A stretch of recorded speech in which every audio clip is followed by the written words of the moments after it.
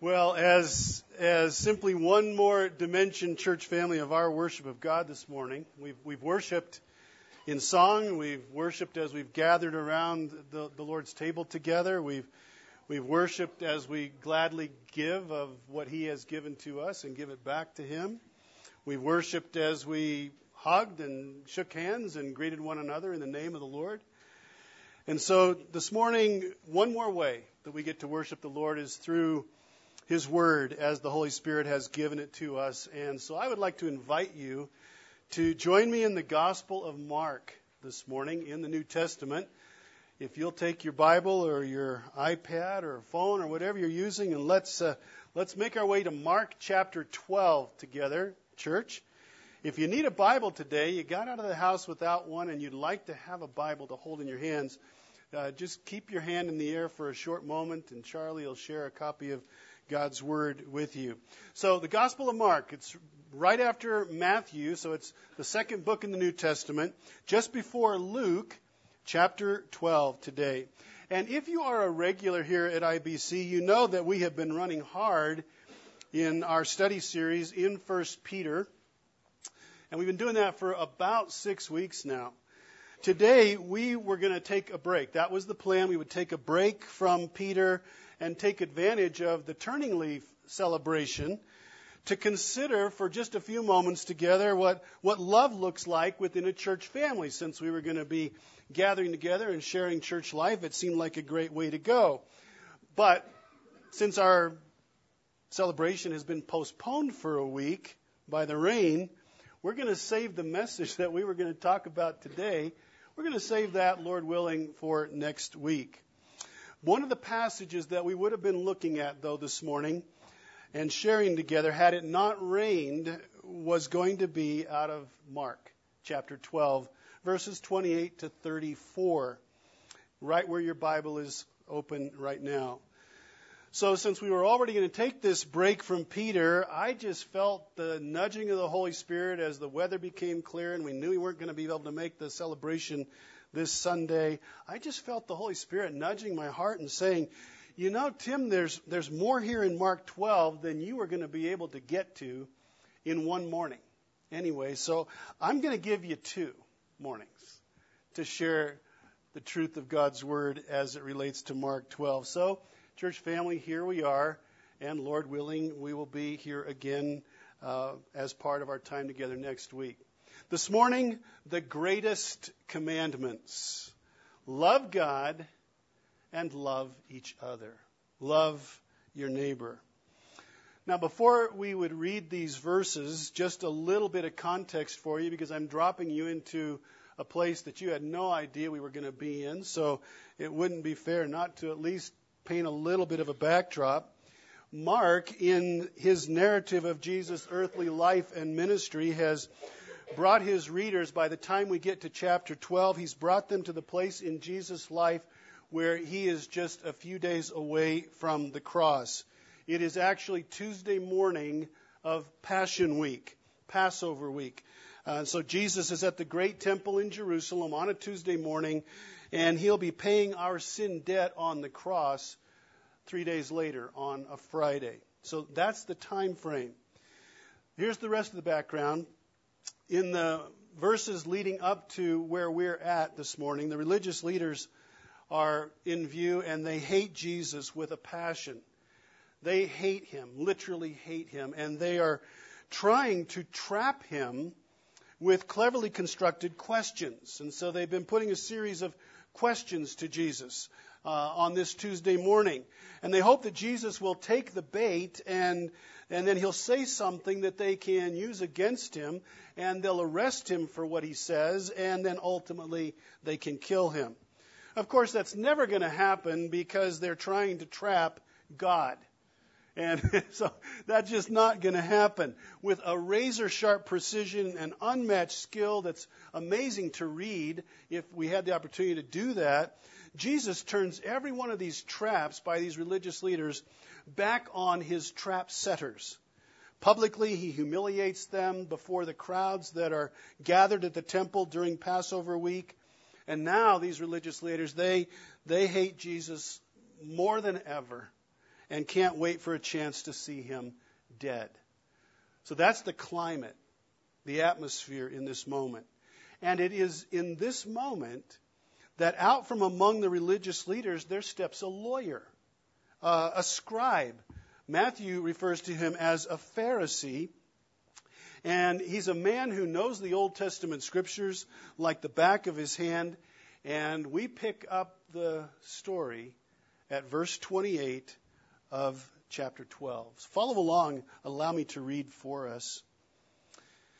And one of the scribes came up and heard them disputing with one another. And seeing that he answered them well, he asked Jesus, "Which commandment is the most important of all?" And Jesus answered, "The most important is, Hear, O Israel, the Lord our God, the Lord is one. And you shall love the Lord your God with all of your heart and with all of your soul and with all of your mind and with all of your strength. The second is this, you shall love your neighbor as yourself. There is no other commandment greater than these." And the scribe said to him, "You are right, teacher. You have truly said that he is one and there is no other besides him. And to love him with all of the heart and with all of the understanding, with all of the strength, and to love one's neighbor as oneself is much more than all whole burnt offerings and sacrifices." And when Jesus saw that he answered wisely, he said to him, "You are not far from the kingdom of God." And after that, no one dared ask him any more questions. And we'll stop right there. Now, my guess is that all of the words that Jesus speaks in the Scriptures, these are among the best known words to many of us. And the reason for that is because when the Son of God says, "This is it, there is nothing more important than this," well, we tend to tuck those kind of things away. And you probably have done that. Loving God and loving others are the two most important commands from heaven to you and me.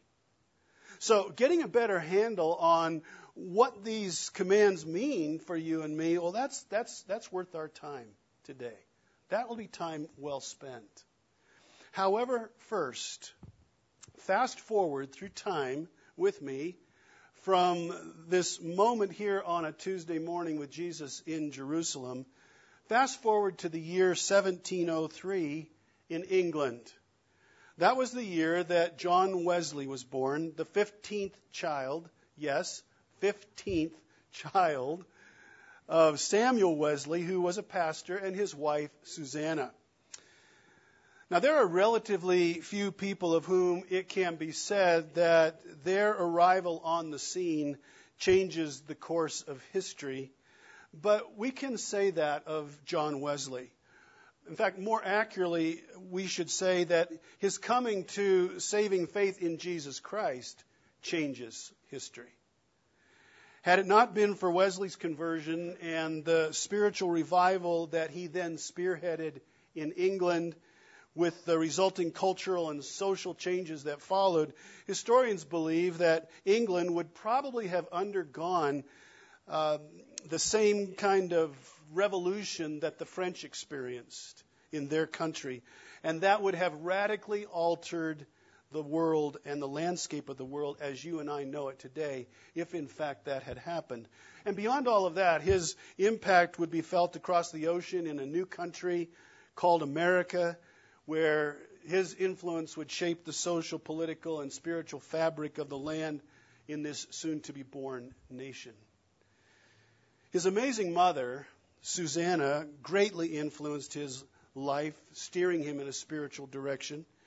Intellectually gifted, he was a double professor at Oxford at the age of 23, professor of Greek and logic by the time he was 23. He was ordained to the pastor within the Church of England 4 years later.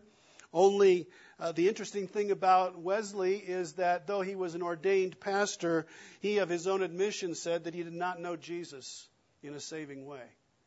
He was not a saved man. At this time, he was immersed in a works-based approach to God. You do everything that you humanly can to be holy, to be good, and God will accept you. Jesus is just kind of thrown in as an accessory to your salvation, but it's really up to you. And so he was part of a group known as the Holy Club at Oxford. And these were men who would meet together for prayer. They would study the Greek New Testament in the original language, and they would do devotional exercises. And he spent at least an hour every day in prayer, took communion every week, dedicated himself to overcoming every sin that he could be aware of in his life. He fasted twice a week. He visited the prisons. He assisted the poor and the sick. And by doing all of this, he believed himself to be a Christian, a follower of Jesus, and going to heaven. In 1735, he went to America to be a missionary to the Indians who were living in the state of, now it is the state of Georgia, and it was a colossal disaster for Wesley. He utterly failed as a missionary. He almost died of disease. He's on board a ship returning back to England. He's beaten. He's discouraged. And on board the ship, he meets some German Christians, Moravian Christians, whose simple faith had an incredible impact on him. He gets back to England and he writes, "I went to America to convert the Indians, but, oh, who shall convert me?" His experience revealed to him that something was not right, that his efforts were in some way a misguided, self-focused approach to God. He didn't know what to do with all of that, but he knew something wasn't right. He seeks out one of these German Christian leaders, and they have numerous talks.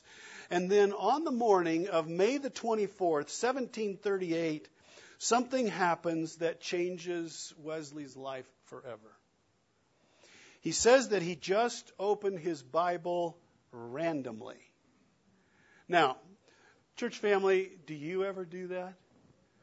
In your quiet time, you just take your Bible and you open it randomly, only to discover that when you do, you fall right on a page and a place that speaks exactly to the issue that you're dealing with?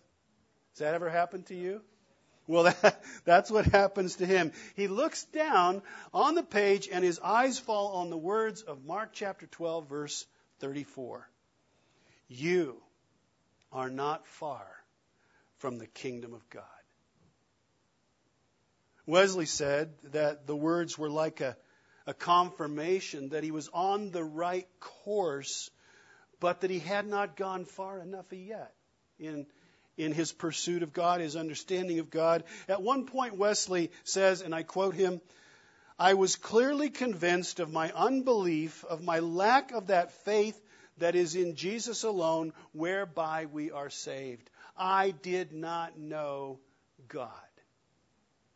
Before the day ends, he embraced fully for himself the true gospel. He understood that God, in the person of Jesus, had paid his sin debt for him on the cross and proved that he had done that by rising from the dead. He crossed over that invisible line from spiritual death to spiritual life by faith in Jesus. He stepped into the kingdom of God on this day, and he knew it. This text was to become Wesley's life verse from this point on, a continual reminder, he said, of how close and how far he had been from heaven for the first 35 years of his life. You are not far from the kingdom of God. Now, the parallels between John Wesley and the lawyer standing before Jesus are amazingly similar. This lawyer is a clergyman, just like Wesley, a Pharisee, a religious leader over the nation of Israel. He's a brilliant scholar like Wesley. He knows his Old Testament inside and out like Wesley. Like Wesley, he knows about God, but he doesn't truly know the God of whom he speaks.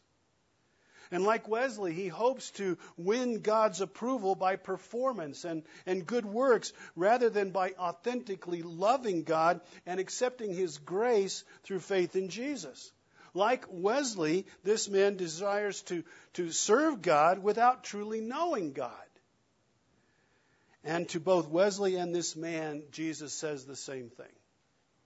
You are not far from the kingdom of God. Amazingly similar, though they are separated by 1,700 years. And maybe not that dissimilar from some people that you might know. Working hard to earn God's approval. Believing that they're going to heaven by good deeds, good works. Not realizing that they're near to heaven, but they're not there. Or maybe someone in this room right now is very much like John Wesley was, or this lawyer, believing salvation is earned, that it's a reward for being good. This special moment unfolds as this law teacher watches in stunned amazement at how brilliantly and with what precision and skill Jesus handles the Scriptures when confronted by these religious leaders who pose some really gnarly, potentially deadly questions. And Jesus just handles it so skillfully. Being a Pharisee himself, Jesus is definitely a threat to this lawyer and to his belief system. However, and I really can't prove this, but I just get the feeling from Mark that inwardly this man, this lawyer, was strangely drawn to Jesus. And maybe subconsciously was even applauding him for the good answers that Jesus gave to those earlier interrogations. Mark actually mentions this in verse 28. This man was impressed. Even an enemy can find respect for an opponent that he thinks is worthy, right? And this man thought Jesus was definitely a worthy opponent. And so it's almost as if he impulsively lets go a question that is his own and that has lain just beneath the surface of his life, maybe for a long time. Almost as if he's compelled to ask it, not to try and trap Jesus, but simply because he wants to know the answer to the question. A question that has plagued and troubled him and has had no clear resolution. A question that comes straight out of his own field of expertise. It's almost as if he cannot not ask this question. And what is the question? Which commandment, Jesus, is the most important of all? Verse 28. Which one, Jesus? You see, this Jewish law expert had inherited from the religious leaders who had gone before him down through the centuries of Israel a belief system composed of 613 rules. And you'll notice that there on your note page. You do these 613 rules, and you get to live with God forever. That was the Pharisees' belief. That was the teaching of the day. Do the rules. A relationship with God rooted in faith and deep love that you would know about today, well, that wasn't in play. And so your relationship with God was shaped by your behavior. It really wasn't anything to do with love or faith. Keep the rules. And there were 613 rules because, well, that's how many separate letters there were in the original 10 commandments that God gave to Israel. Somebody went up and counted them, 613, so that's how many rules there were going to be. And most of the 613 were not even from God. They were man-made rules, ridiculous, nitpicky, ritual kinds of rules. 248 were affirmative commands, things that you should do. And 365 were negative commands, things not to do, one for each day of the year. 613. And then these commands, they were divided up into binding and non-binding ones, and they were ranked in terms of whether they were a weighty command or a less weighty command. And the law experts just constantly debated all of this. This was this guy's job, to debate and to tear apart, and this was his life work.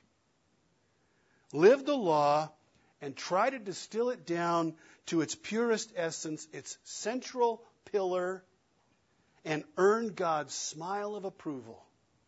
Keep the rules. So when he sees Jesus brilliantly take on his opponents, he can't help it. Jesus, the most important law of all, what is it? What is it? And I think he genuinely wanted to know this. Well, Jesus doesn't hesitate for an instant. He quotes two Old Testament passages, one from Deuteronomy chapter 6 and the other from Leviticus 19. Hear, O Israel, the Lord our God, the Lord is one. You shall love the Lord your God with all of your heart and with all of your soul and with all of your might. That's Deuteronomy 6. The second is love your neighbor as yourself, Leviticus 19:18. Now, church family, there are times in my teaching, in my preaching, when I feel like I have a special gift for being able to take the simple and make it complex. It's a gift. Jesus does not have this gift. Jesus knew how to take the complex and make it really simple. And never is that more evident than it is right here, reducing 613 rules and commands down to two, and really down to just one that has two parts. The first part of Jesus' answer to the lawyer quotes what is known as the Shema. Everyone, and I do mean everyone present this day here in Mark 12, knew the Shema. The Shema. Shema is the Hebrew word for hear or listen. And so this passage out of Deuteronomy 6, 4, and 5 takes its name from the very first word in the passage. Hear, O Israel. From long before Jesus' time up to today, this is the passage that opens every Jewish synagogue worship service. The Shema. Every pious Jew in Jesus' day quoted the Shema in the morning and then as the last thing before they went to bed in the evening. Everybody knew it. The most pious Pharisees would tie little leather boxes either on their forehead or on their forearm called a phylactery, and they would put verses in those boxes. What verses do you suppose went in the box? The Shema was going to be in the box. Every Jewish home had a little niche cut into the door, near the front of the door of their homes, called a mezuzah. And guess what scripture would be in that box? The Shema. The Shema. In the Shema, God was saying, love me. Love me with your whole being. All that you are. No part of you held back. No aspect of your life where I am not first and foremost and you are deeply in love with me because of who I am.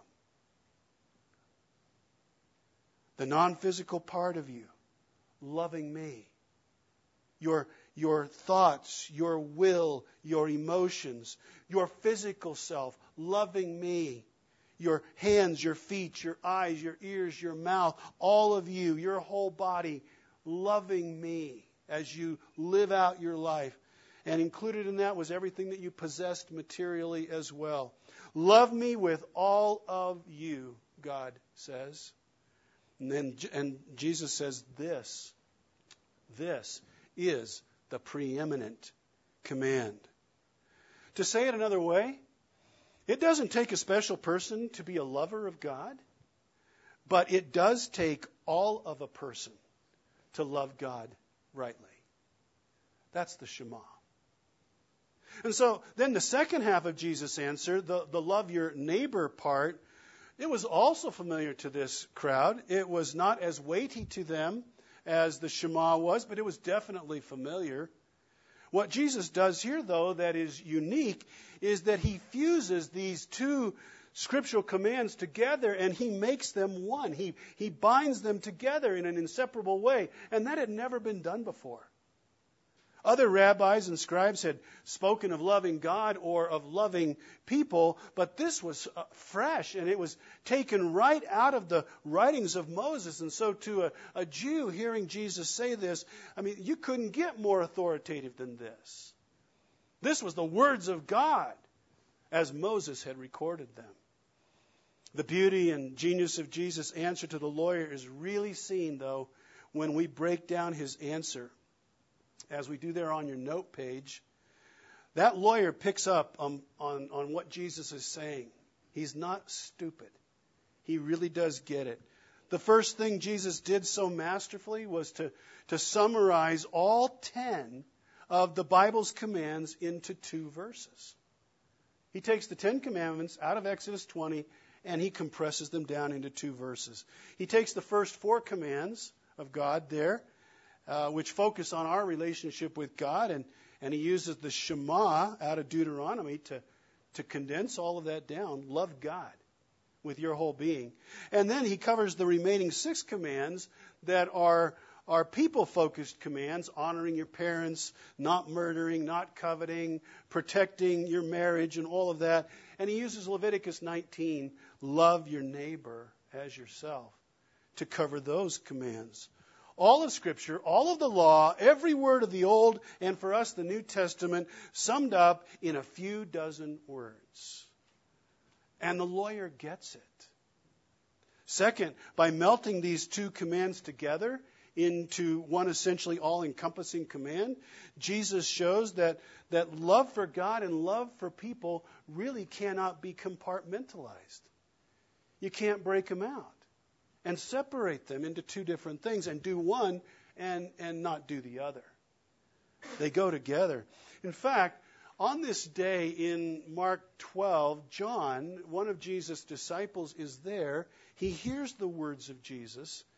And later on, under the inspiration of the Spirit of God, he brings this moment back as he writes the epistle of 1 John, chapter 4, verses 20 and 21. Look at what John writes. He heard Jesus on this day. If anyone says, I love God, and yet hates his brother, he is a what, church family? He's a liar. He's a liar. For he who does not love his brother whom he has seen cannot love God whom he has not seen. And this commandment we have from him, from Jesus. Whoever loves God must also love his brother. John was saying Jesus gave us this command. Also, we know from Jesus' parable of the Good Samaritan in Luke 10 that for Jesus, a neighbor wasn't just a fellow Jew or your good friend or maybe a family member. Your neighbor was anyone. It could be anyone. Anyone who you knew had a need and whose need you had some ability to meet. If you knew about the need and you could meet the need in some way, that person was your neighbor. And Jesus powerfully presented that through the parable of the Good Samaritan. And with this answer, Jesus struck at the heart of sinful prejudice and favoritism that was so rampant in his day. Jews only helped Jews. You never helped a Gentile. You just didn't do that. And Jesus is calling that out. And just like that same prejudice and favoritism is alive in our day as well. Who is our neighbor? Anyone who has a need, whose need I know about and have some ability to meet. That's my neighbor. And the lawyer gets it. And then last there, when Jesus says, love your neighbor as yourself, he was simply bringing out into the open what we all know. And that is that we are naturally bent to take care of ourselves, aren't we? It just is part of our sin nature to take care of ourselves. And so Jesus says, love your neighbor as yourself. And so it kind of becomes a convicting standard. Don't treat others with less care than you would care for yourself. That's a guiding principle. Well, this was powerful stuff, and the lawyer knew that. He knew this was truth. No one could say, Jesus, you're wrong. I challenge you. It was airtight. And depending on how much this lawyer might have known about Jesus before this Tuesday morning here in Mark 12, he might even have been aware that Jesus was actually living out what he was teaching. He was actually doing it, loving God and loving others as he loved himself. Many had already been drawn to Jesus because this was Jesus. This is who he was. He would prove beyond all measure on Friday just how much he loved God and how much he loved people. He would go to the cross 3 days from now. So Jesus answers the lawyer's question honestly and biblically, which is exactly how you and I should respond to people in our lives, right? We answer them honestly. We answer them biblically. But now flip your study page over, church, and let's take a look at how the lawyer answers Jesus. Jesus has answered the lawyer. Now let's look at how the lawyer answers Jesus. Verse 32. You are right, teacher. You are right. Love God, love others. You are right, teacher. These are the first words that he speaks. In fact, that's how it's rendered in my ESV Bible. You are right, teacher. But did you know what the lawyer actually said on this day? Literally said? He said this, beautifully, teacher, of a truth you speak. Beautifully, teacher, of a truth you speak. A beautiful answer you have given, Jesus. It's the only time in Mark's gospel that a member of the Jewish religious leadership, and a Pharisee no less, ever was in agreement with Jesus. It's the only time. And for him to say this here in the temple of all places, in front of such a large crowd, in front of his fellow Pharisees, man, you got to know this was bold. What you said is beautiful, Jesus. That was daring. That was a daring statement. But not nearly as bold and daring as what he says next. Beautiful answer, Jesus.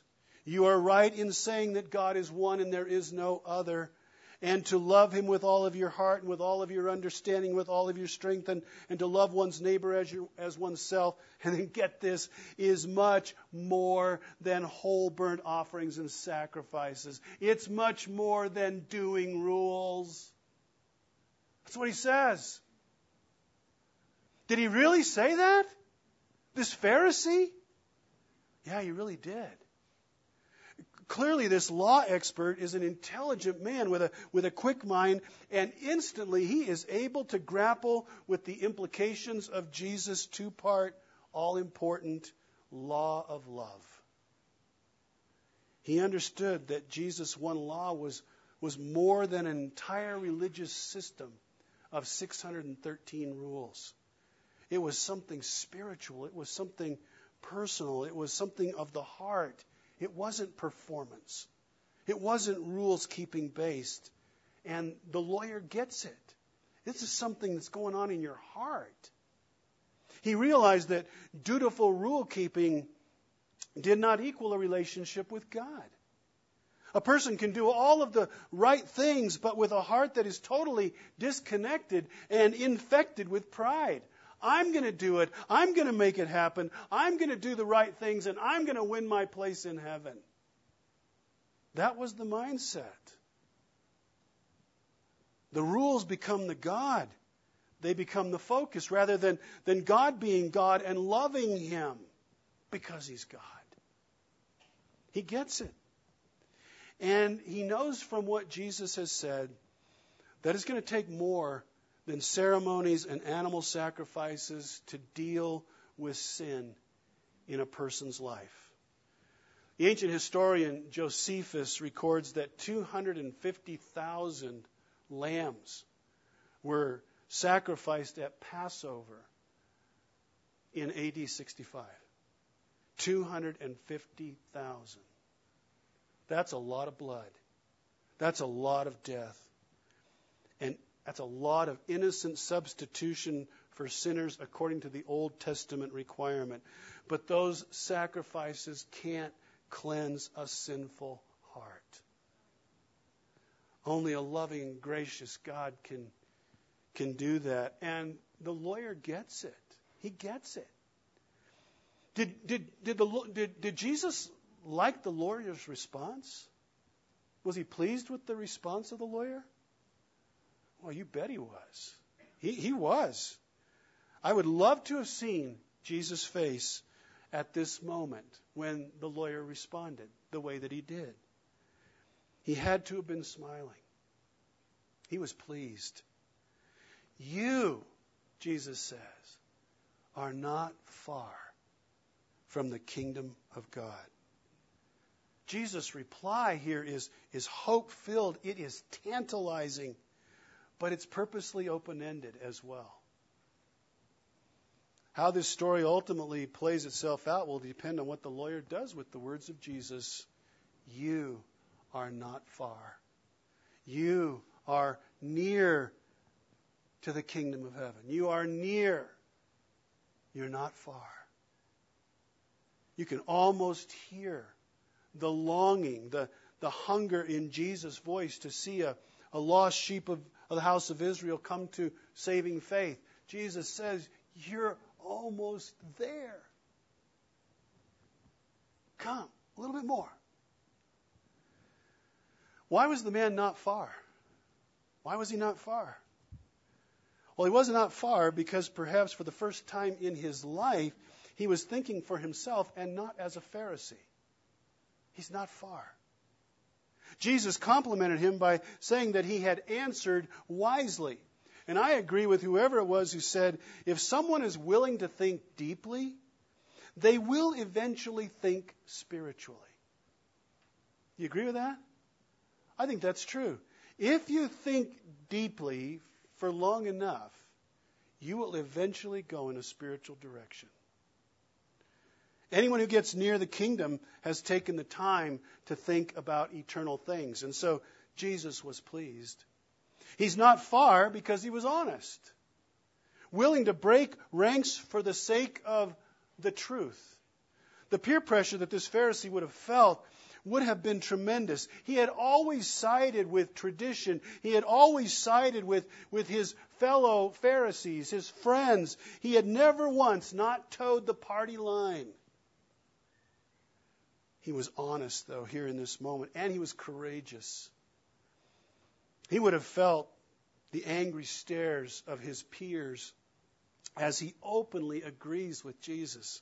And he says, you know, you're right, Jesus. 10,000 sacrifices are not as important as loving God from the heart. You are right. Pharisees didn't talk like that. And they certainly didn't talk like that in public, and they certainly didn't talk like that in the temple where the Pharisees made lots of money selling sacrificial animals to worshipers. Caring more about what others think than what God thinks has led to an eternity without God for many, many sinners. But this guy is honest. Jesus was pleased. And he was not far from the kingdom because he understood that a changed heart, not conformity to religious tradition, is what God really wants. He wants a transformed heart. For this honest and thinking Pharisee, what did ceremonially washing bowls and cups have to do with God? What did counting your steps on the Sabbath day to make sure you didn't go over the right number, what did that have to do with God? And what about tithing your spices in your wife's spice rack? What does that have to do with God? What did any of that have to do with heaven or God or anything else? Jesus was right. Heaven is a matter of the heart. It's a matter of loving God and loving the things that God loves. And since God loves people, heaven has to do with loving others also. And Jesus was pleased. His words, "You are not far from the kingdom of God," they were a wonderful compliment to this man. But let's not miss this, church. They were also a sober warning to him. Jesus said, "You are not far, but you are not" what? You're not in. You're not in either. You're not far, but you are not in. And so his words, Jesus' words, are disturbing because they imply that it is possible to be within sight of heaven and still go to hell. That's what they say. That's what those words imply. John Wesley, we go back to him for a second. He was a thinking man, brilliant, intelligent, honest, courageous, dutiful, devoted, a rule keeper's rule keeper. Everything he did for God, trying to earn his way to heaven. So near, yet so far. Within sight of heaven, and yet hell-bound. And then came that day in 1738 when, with sovereign randomness, he opens his Bible to Mark chapter 12 and finds verse 34, and he gets it. He was near to the kingdom of God, but not in. And he knew it. Something had to change. Humility had to displace the pride in his life. Grace had to displace this theology of good works. Love had to displace performance. Repentance had to replace performance. God's love for him expressed in Jesus' death on the cross for his sin, and his love for this God and for his Son must replace his devotion to rules and duty as a way of being saved. And Wesley knew it. It was not about works. It was not about performance. It was about simple faith, loving God, loving Jesus, and loving others because God loved them too. Wesley writes of his salvation moment on the night of May 24th. "I felt my heart strangely warmed. I felt I did trust in Christ and in Christ alone for my salvation, and an assurance was given to me that he had taken away my sins, even mine, and saved me from the law of sin and death." And from then on, for Wesley, everything changed. Now he would live in the love of God for him, and he would love God back. And he would love those whom Jesus died for, because Jesus loved them.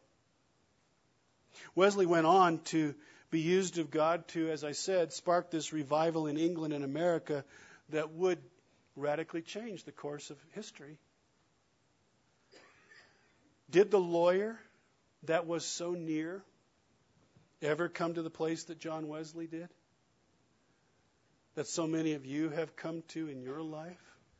Did the lawyer get to that place? We don't know. Scriptures are silent on that. I would love to think that he did. I would really consider it an honor and a joy to meet him one day in the kingdom. Because he was no longer near to it, he was in it through faith in Jesus. I would love for that opportunity. But the far more important question in this moment for us is, are we in the kingdom? Or are we only near to the kingdom? That's the question. That's the real question. If you were to say, well, I don't know. I don't know if I'm in or if I'm near. Then I would say, based on what we've just been exploring here, then it's time for you to think for yourself. To be honest with God about the sin that is in your life. To stop thinking that you could ever earn your way into God's heart by trying to be good. It's time to ask Jesus to be your one and only Savior. It's time to love the God who loved you first and went all the way to the cross to demonstrate that love. It's time to love the one who died for you.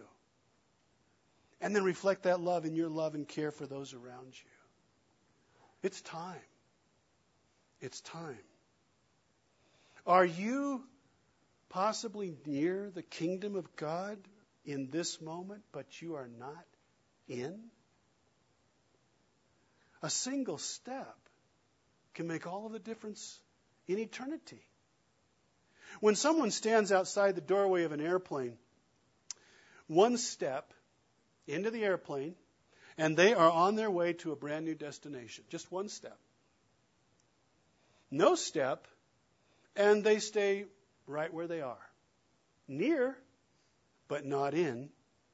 And they remain where they are, and they never know what might have been. Just one step. It's the same way in this moment. One step of faith in the direction of Jesus can change your eternity. It will change your eternity.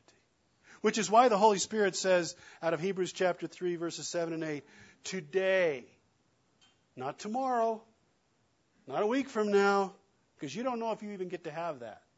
Today, if you hear His voice, do not harden your hearts.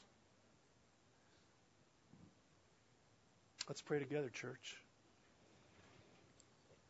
Well, you have spoken straight up with us today, Heavenly Father, as you always do. Your word never cuts corners, and it never softens the truth. It is your truth. How we thank you for your grace in our lives that we can ask and answer this question. Are we near the kingdom or are we in? We can know this truth because you have made it known to us through Jesus. Thank you, Lord Jesus, for going to the cross, bearing our sin debt, and giving us life. Thank you for enabling us to cross over from an eternity without you to an eternity with you. Never again having to wonder about this question, am I near to the kingdom or in? And if this morning perhaps you are here at IBC and you don't know where you stand, you don't know where you are with God, man, today's the day. Answer this question. Determine who Jesus is going to be in your life. A historical figure, a great teacher from the past, or is he God who died for you? Don't be near the kingdom. Be in it. And if we can help you in that journey, please let us know how we could do that. Just pull someone aside that you might know here. They will be glad to show you more of who Jesus is and what it means to be in him. We thank you, Lord, for loving us first. And because you love us, it is our heart's desire to love you back. Love you and love those that you love. And all God's people said, amen and amen.